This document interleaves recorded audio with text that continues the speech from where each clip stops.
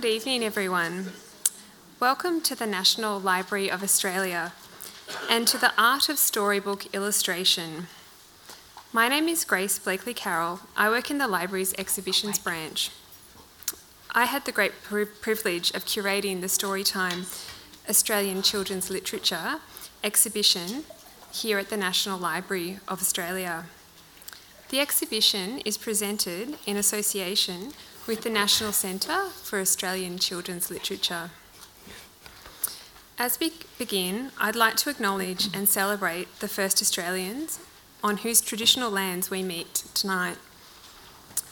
I pay my respects to the elders of the Ngunnawal and the Ngambri people, past and present, for caring for this land we are now privileged to call home.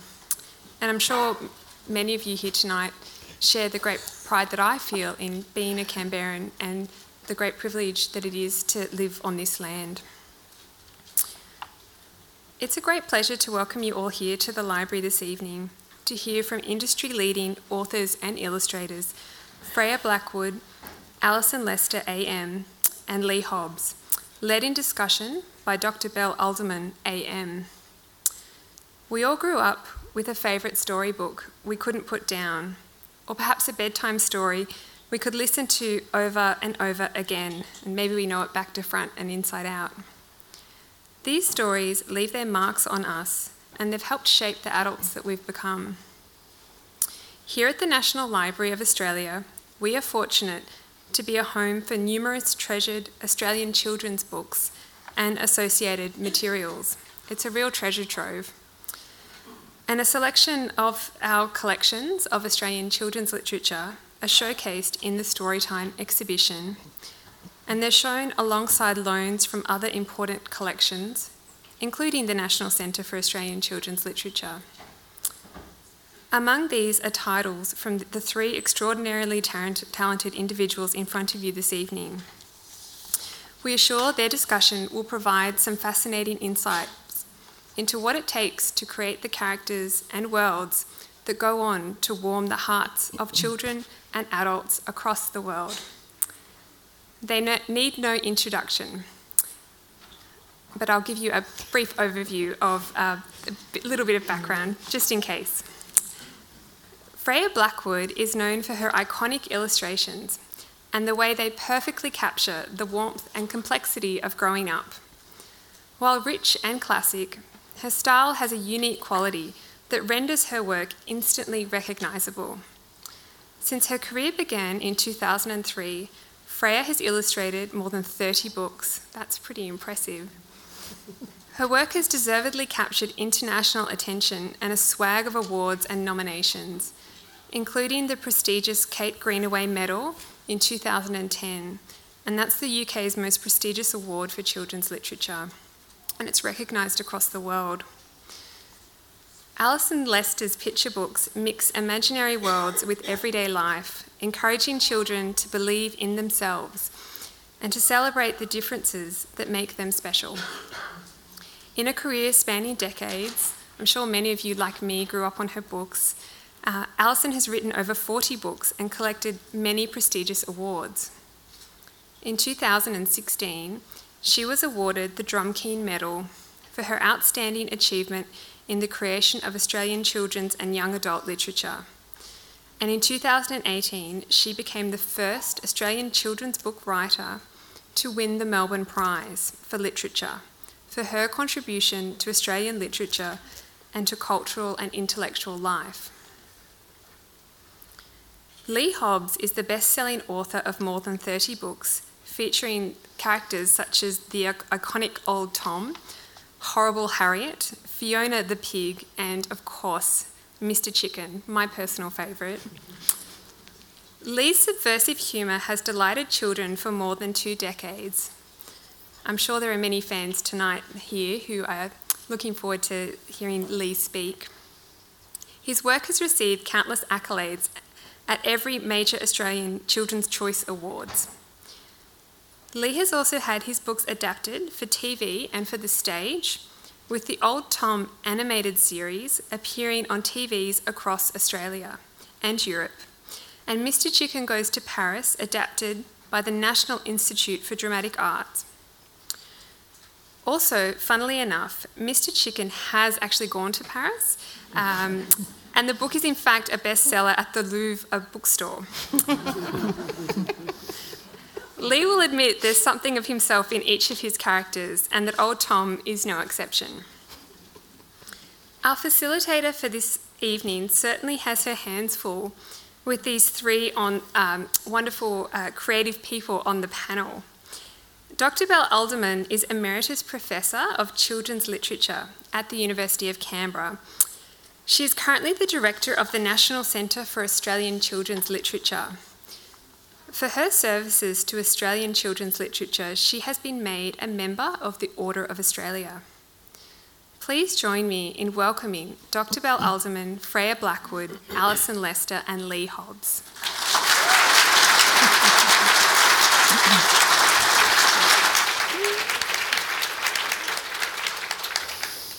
As all of you must be, I definitely am in awe of these three eminent, wonderful, creative people.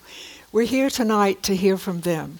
The way we're going to do this is each of them has chosen 5 or 6 slides that they want to talk about the essence of their work. So Lee will go first, and then Alison, and then Freya. And then we will have some discussion over a series of questions that we've all looked at, but you and I know that we're going to do the best we can, but questions oftentimes have a way of mutating. But I know that this evening it's going to be terrific. And like everyone else, I'd like to say thank you for the three of you for the wonderful time that you're going to give us tonight. Okay. Thank you, John. Ready? Yeah.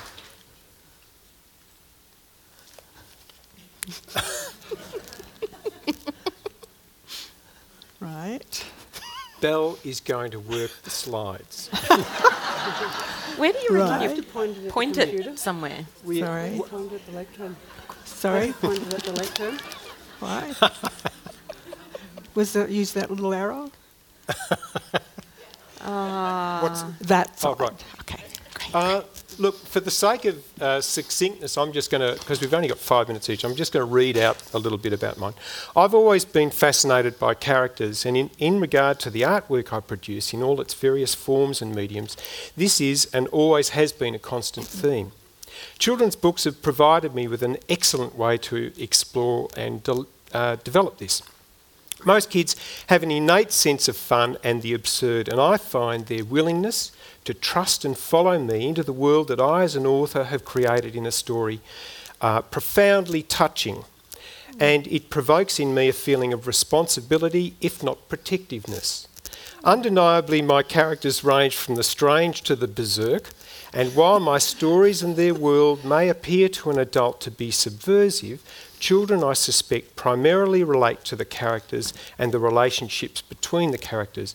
The themes are classic, I think, storytelling ones, such as love, friendship, and most terrifying of all, perhaps to a child, being deemed different.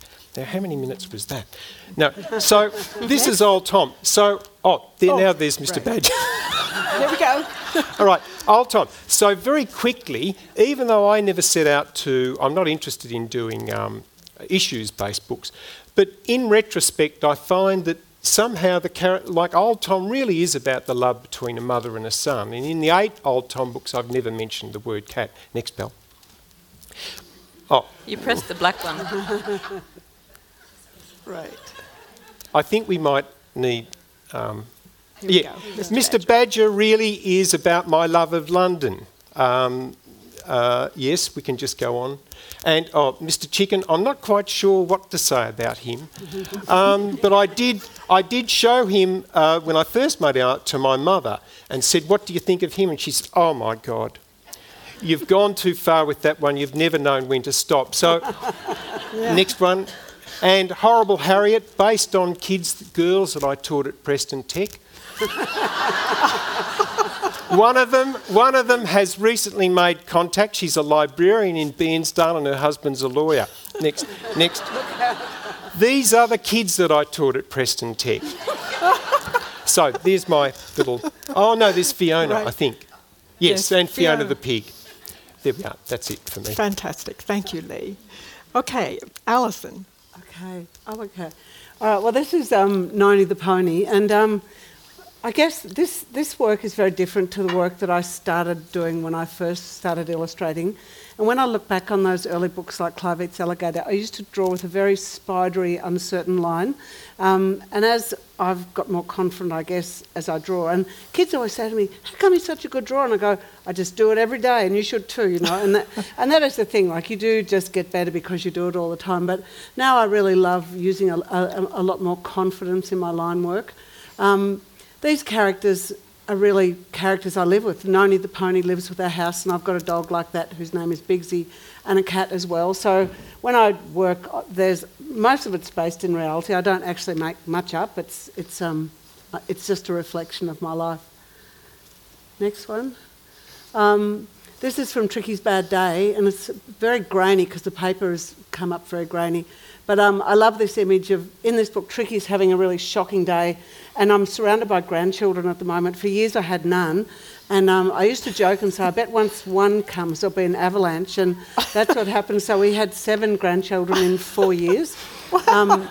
And one family has actually got, at one stage, when their littlest baby was born, the oldest one had just turned 4, so their house was just completely upside down. And I was witness to many tantrums and, you know, the socks that wouldn't fit and all that sort of stuff. So in this story, Tricky is having such a bad day that finally his dad takes him out into the wild, and they climb up to the top of their cubby tree and have a nice time. Next one. And this is my latest book, which is about a little girl whose grandma used to be in a travelling show, and here they've gone up to the mountains to capture some wild ponies that they saw as they went through. And even though the dad says you shouldn't catch them because they're wild, the mum and the uncle can't resist them, so they very gently go and catch them with apples and carrots, which is a little bit unrealistic, but it's kind of nice for a book too. And you can see... I was going to just explain something. Right. A way that I often work these days is I love drawing with a 2B or a 6B pencil, so I can be quite loose with my drawing, and then I scan it into the computer and tidy up all my lines. And you can see at the back of the green truck in the distance there's a little bit of truck that I haven't cleaned up, so there's a little... I tend to work very much manually, but there's a little bit of digital work that goes into pulling it all together. This is by Kissed by the Moon, and I really love the country that I grew up in, which is down near Wilson's Promontory in southern Victoria. And I really love twilight. That's my favourite time of the day, and night time, where the whole world has that lovely purple cast over it. So that's the baby being kissed by the moon in the final picture on that. Here's this is a cover for One Small Island, a book that I wrote and illustrated with Coral Tulloch, and it was a book about Macquarie Island that I visited on the way back from Antarctica in 2005 when I had an Antarctic Arts Fellowship. And this cover nearly didn't exist. We had another cover that was absolutely going to head, and at the very last minute I said to the designer, I've got another idea, and I'm so glad I did because I really love this cover. It works really beautifully. And then I think there's one more. And this sort of work I like just as much as my own work. I do a lot of work with kids working in a collaborative way. So I go to remote communities a fair bit working with the Indigenous Literacy Foundation, but I also work... Well, this was on that Antarctic Arts Fellowship where I emailed kids every day of my voyage, and they sent me drawings. And so these were a whole lot of ships that were sent to me, and I collaged them together and made that illustration. So, yeah, that's been a really nice way to work. Perfect. Is that 5 minutes? I'll play more, sorry. Ready. Hi. I think I chose the wrong images, but I usually illustrate other people's stories, unlike these guys who do a lot of their own books. And I found what I discovered soon after I started was just the power of illustration and the power I had as the illustrator. And this is the first example I found where I could strip all the colour out of an image and leave these 2 little spots of colour, and it gave the image such huge power for within the book. So what I've tried to do from then on is include this sort of thing in my illustrations. So I think in the next image, I think there was talk about characters, and I'm not much good at designing characters. I find I just rely on drawing. I need to, as soon as I draw something that feels authentic and right, I tend to stick to it. And this drawing was actually quite small.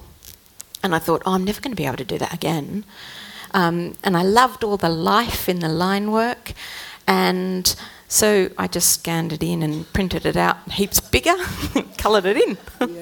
And it's perfect for what it needed to be. And I think I find that with my illustration work is it's so much about the line work and the life. I try and give all my drawings lots of life.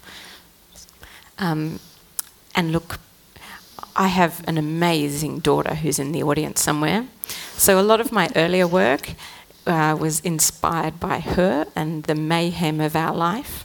And you can see in here, this is the runaway hug, and you can see all the mess and sort of, chaos of family life.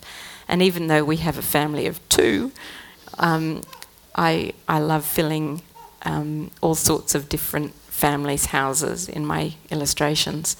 And now she's older, so I have to find my other influences in my work. And the next one. So because I illustrate other people's stories, the stories are all very different. And I try and find the right way to illustrate each book. And this illustration is a good example, I think, because it was from The Treasure Box, written by Margaret Wilde. And I felt it really needed to be really delicate and detailed. So for the first time ever, I worked in collage, and I've used little strips of text up the top there. And I try and make sure my colours and the materials I use are all appropriate for the stories. And sometimes it works, not always though. And because that previous book had been so grey and quite depressing to work on, I made sure my next book was a lot brighter. So this is Banjo and Ruby Red, and I used oil paints, and I made sure the line was fun and bold, and the oil paint colour was a lot different than the previous book. So it was right for the story, but it was also good for myself. And I think the last image is just from a recent book called The Tiny Star by Mem Fox. And I discovered pastels in this book because I needed lots of colour. And in a dark setting, I wanted lots of colour. So that's why I've put that one there. I think that's all I've got. Terrific. Beautiful. Right. Okay. Lovely. That gives you an introduction to how different they all are. But one of the things that is common about all of them is contact with the reader or contact with the viewer. And even though they're doing this unconsciously, that is one of the essence of children's books, being able to reach the reader, and the reader says immediately when it's finished, read it again if they really love the book. Now, I have a series of 4 questions, and I'm hoping this will be freewheeling between them, and we'll see how it works. So I really wanted to know, or each of you is going to be different, and I think that all of you have a lifetime in writing and illustrating one way or the other. But I wanted to know, when did you first think that you were going to be a writer or an illustrator? What made that moment in your life? Because I have heard children say, I'm going to be a writer or an illustrator. So Lee. Sorry, what was that last bit you said? You hear kids saying what? I've heard kids say, I'm going to be right. a writer or an illustrator, and they're quite young.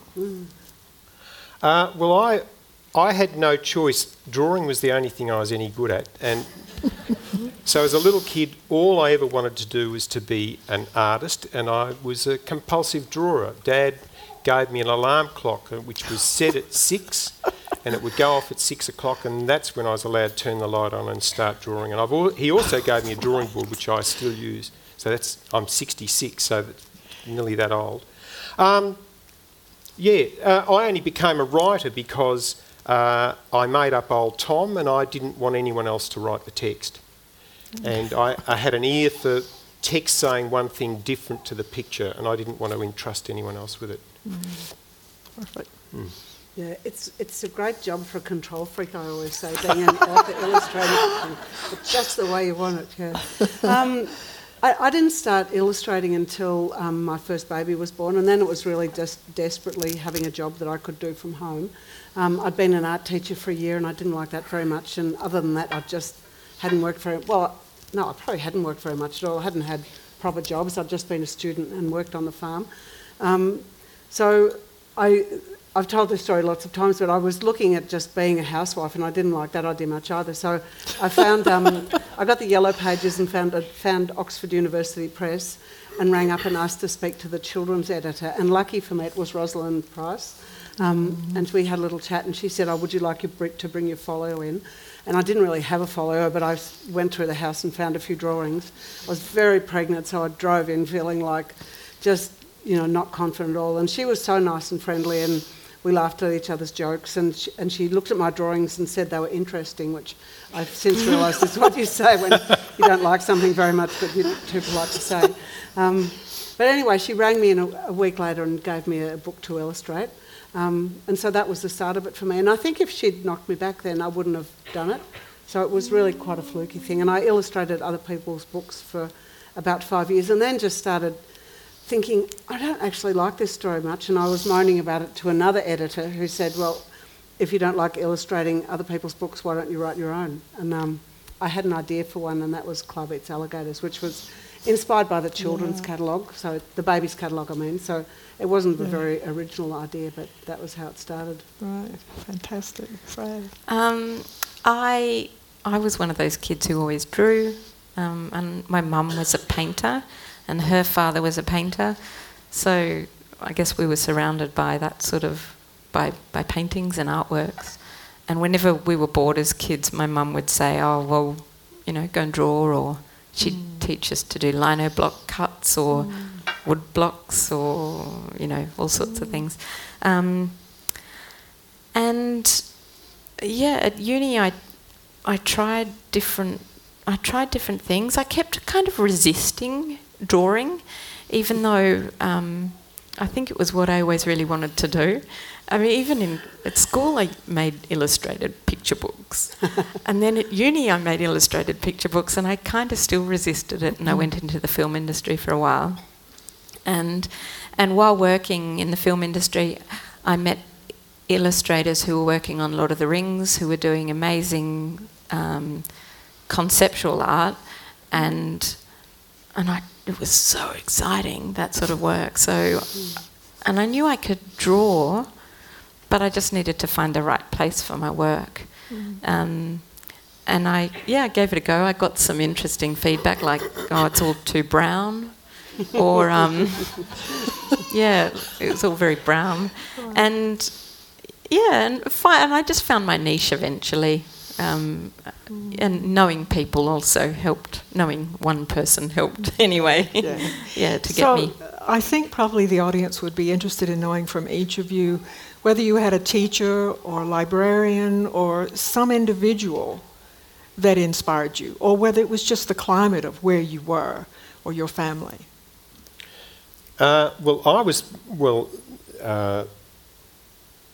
Someone else can answer that first. Well, I feel like I'm talking all the time. My best friend's mother was an artist, and so as a very little girl, for me there was a model, there was a woman who was making beautiful art. So she was there. But I know when I was at boarding school too, we had a great art teacher who liked me and liked what I was doing and gave me the key to the art room, so I could just go and work in the art room whenever I liked. So, yeah, Mrs. Bray, I have a lot to thank for. Right. Well, that's good to know. I think it was probably my mum. Yeah, just because she was an art teacher and a painter, and so everything, even now, she still comes over and says, oh, I don't think that drawing's right. I remember hearing you say that she'd given you the advice to use a limited colour palette. Oh, yes. In that beautiful book that's got the blue and orange in it. Oh, yes. Yeah. Yes, we every so often, I know nothing other than what she's taught me. And, so I think she's well and truly directed how my work has become. See, the library I grew up in Bairnsdale in country Victoria, and there's a bloke called Peter Durkin, the librarian, and they were the days where you had an hour each week that you'd go into the library and you could explore. And that's when I discovered Ronald Searle and Thelwell and all those marvellous cartoonists and artists, brilliant artists, that the school libraries were full of then. So I loved drawing, and it was like fertiliser coming in, It was fantastic. And that's what's the great shame now with libraries, not being so available. Well, there's a question I have about developing your characters, but I know and when you're a writer and illustrator, you decide what they're going to look like, you decide what to say about them. But we have Freya, who has a different approach. She has to look at someone's text for the most part, although she has written and illustrated her own books. So I just wondered, how do you get in the idea of your character? So what is the first phase or the moment at which you know that you've got that idea that you want to get across in your character or your emotion? So yours will be sort of the emotional side, and maybe yours are Noni the Pony and maybe yours is Mr. Chicken, I'm not sure. Look, it's funny you asked that, because just yesterday I saw some beautiful colour prints of me as a little boy, can you believe it, playing cricket and football. But they were so clear they could have been taken yesterday. Wow. Now, when looking at that little kid playing with his dog and that up in the country, I couldn't connect at all to the external boy. And what intrigued me is looking at that little kid, I could remember how I felt inside. This is a 7 or 8 year old. And inside, that little kid with shorts and skinny legs like a chicken's legs, playing cricket with his mates, I was thinking about what later would turn out to be Old Tom and Mr. Chicken, and they were in different forms. Yeah. So I was fascinated by the fact that I managed to, I assume, look quite normal. But inside were these weird sort of characters that now are running free. Yeah. What about you, Alison? Well, I feel so stupid saying this, but even when I'm working on my characters, I often don't really understand what's going on. It all happens quite instinctively. Yeah. And it's not until even the book's out and someone says, oh, this is obviously blah, blah, blah, and I go, oh, yeah, that's right. But, while I'm working, as long as they look right, and then everything else seems to fall into place. Like, Tricky isn't just one of my grandkids, this kid who's having the terrible day, but he's a lot of them. But then he's this little person that he is too. But I'd never had him as a whole person when I was doing it. Does that make sense? Yeah, so that it just all kind of evolves, and then off you go. Okay. So they have a life of their own, then, don't they? I'm trying to work out how to answer this question, because I think I talked about it beforehand. But I guess for each book of mine, it takes a while for me to work out how I'm going to translate that from someone else's text, and to give it a visual that's appropriate, or to find my own translation. And I think, and I guess I use materials a lot for that. Different materials, and a lot of it, like you said, Alison, is kind of, I think, intuitive. So as you're drawing, something will feel right. Like the image of Harry and Hopper. At some point, I just drew that and it felt right. So it's like, right, okay, I'll use that, and that's. And then I will try lots of different colours and materials to find the right thing. What was the question? Well, I think you've really basically answered. I was thinking of My Two Blankets, which is by Irina Cabal, and that would have been a very difficult story to write, because it's about a refugee girl who comes and everything is strange, everything is different, the colours, the food.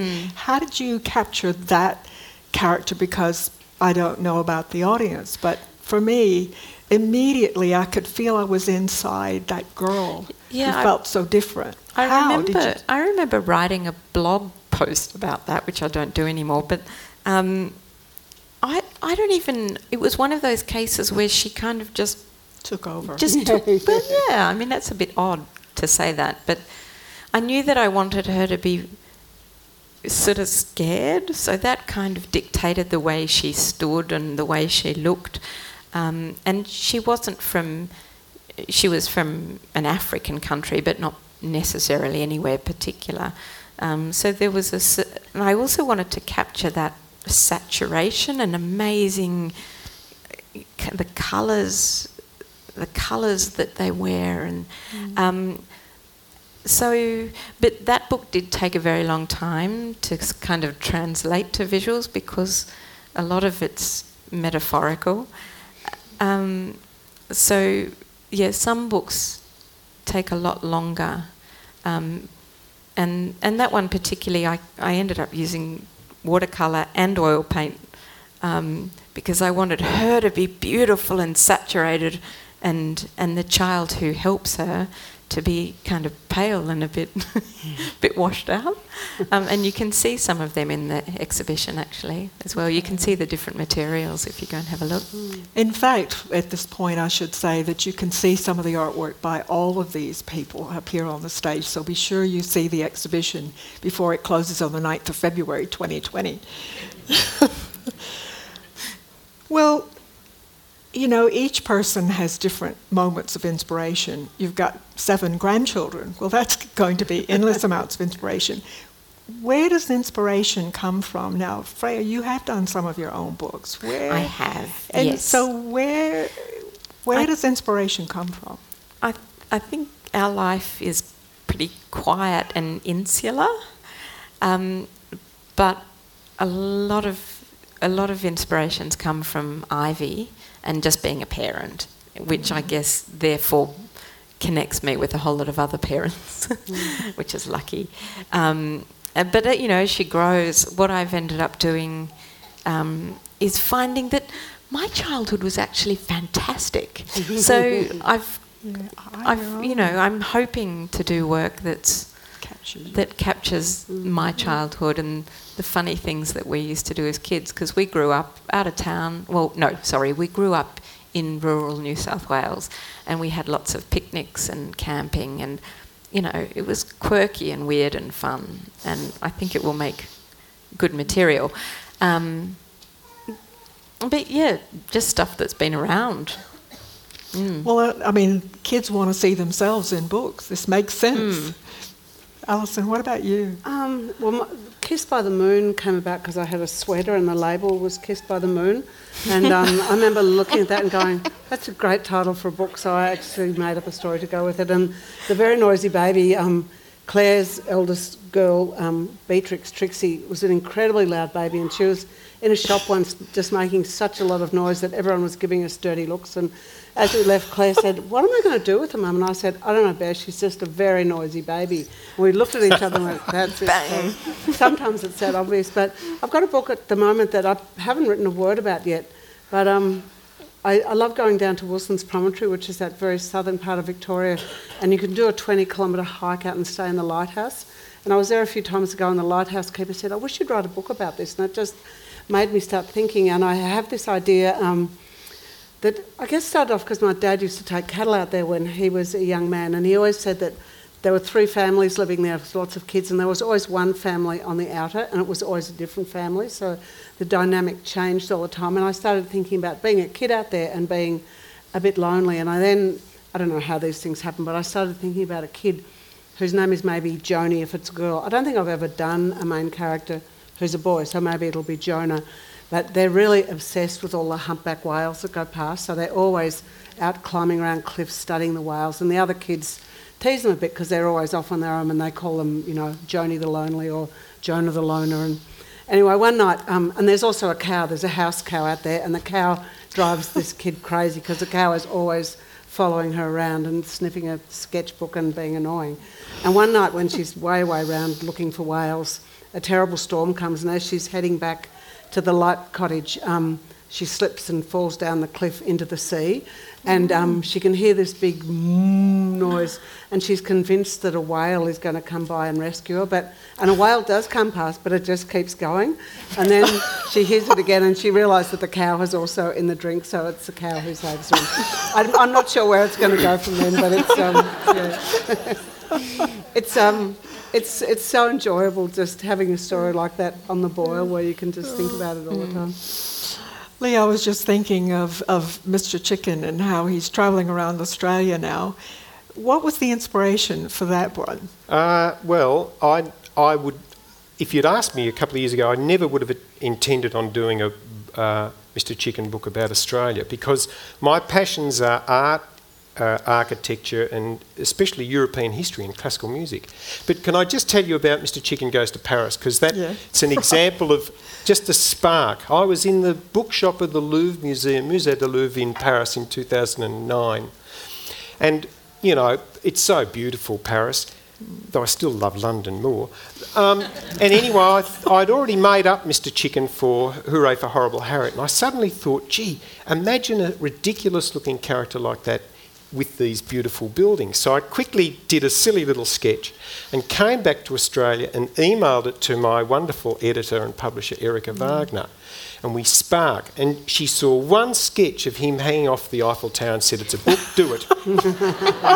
So that's how that came about. And then about a year after it came out, I got an email from France from a very excited Frenchman, sales rep, saying that he was the sales rep for Bloomsbury. He tried to wait, but he couldn't. He was going to wait till they'd sold 1,000 copies.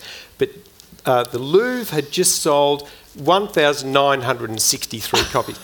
So this is 10 years ago. So Mr. Chicken has his own life in Paris, in the Louvre. So that's how that happened. But the Australia book was inspired because I got so many letters from kids while I was the laureate, which we've reproduced most of them, or a lot of them, on the end papers, asking could he come to Ballina or Poo Wong and stay with Nan. She's got a spare room. So that prompted the idea. I thought, why not? So that's how that came about. I mean, it's absolutely fabulous if you haven't seen it.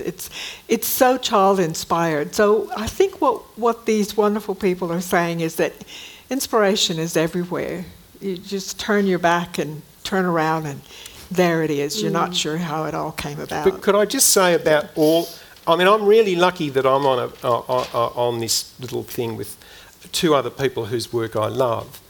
But I think really, fair dinkum, one connection that shouldn't be overlooked is that there's real love in the work. And I think that's what comes out when you look at, you can't fake it.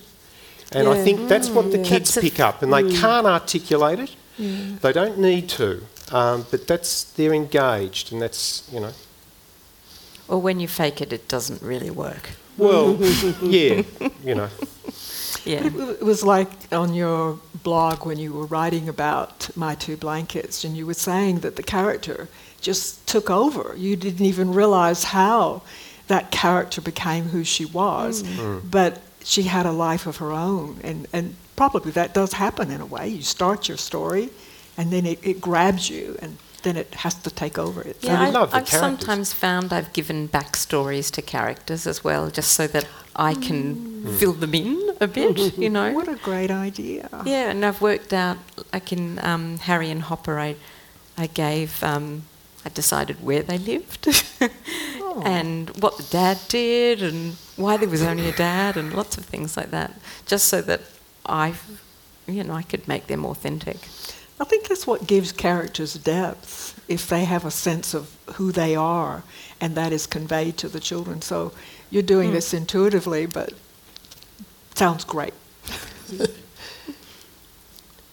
Oh. Did you have something you wanted to... No, I don't want to talk too much. I'm waiting for a question. You're very good. Okay.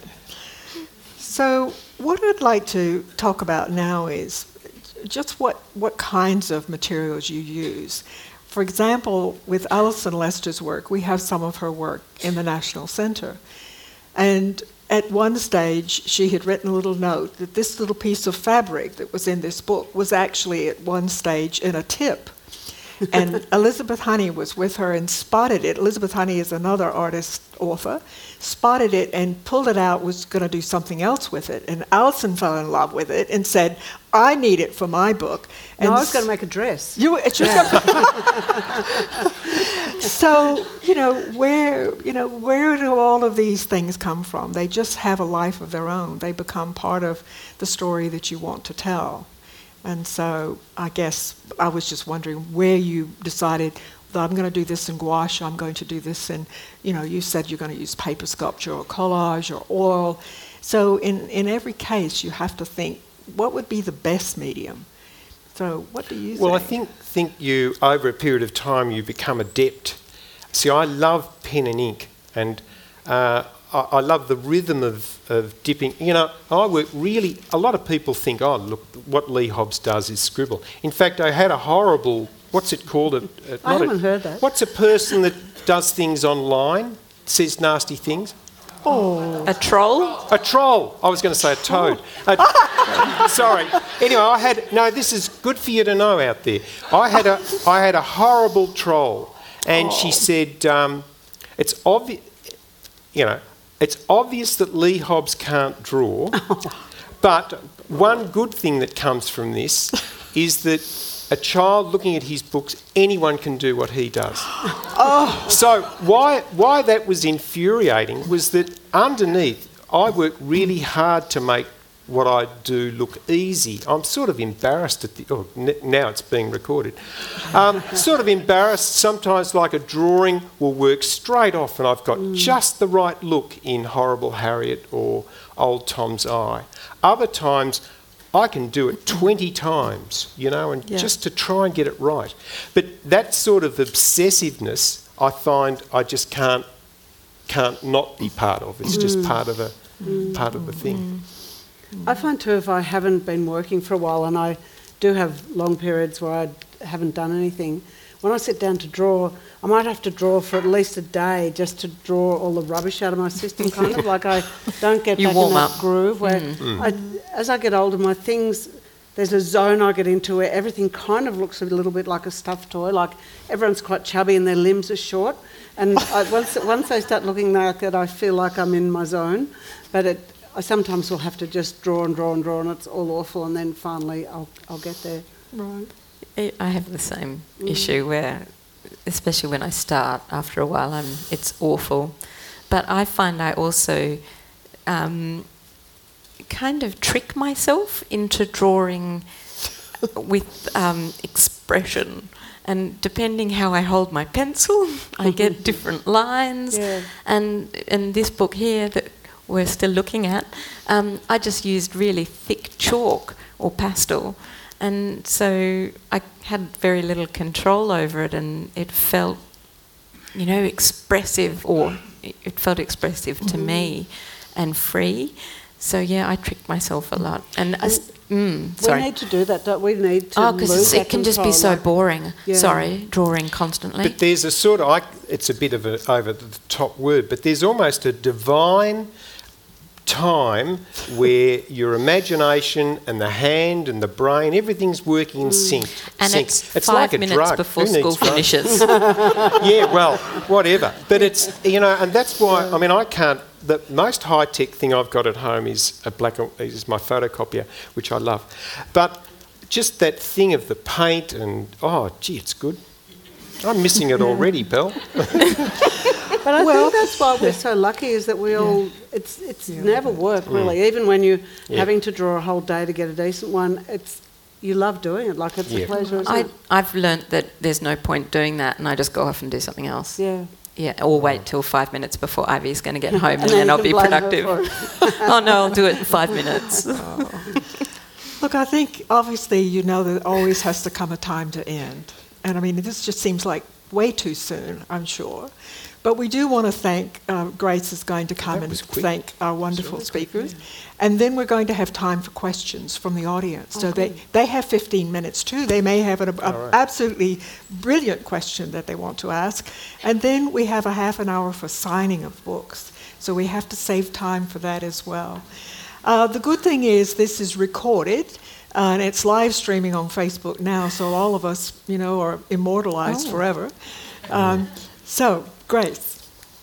Yeah. Please join me in thanking Dr. Belle Alderman, Freya Blackwood, Alison Lester and Lee Hobbs for that really interesting discussion, and I'm sure one that will spark many further discussions.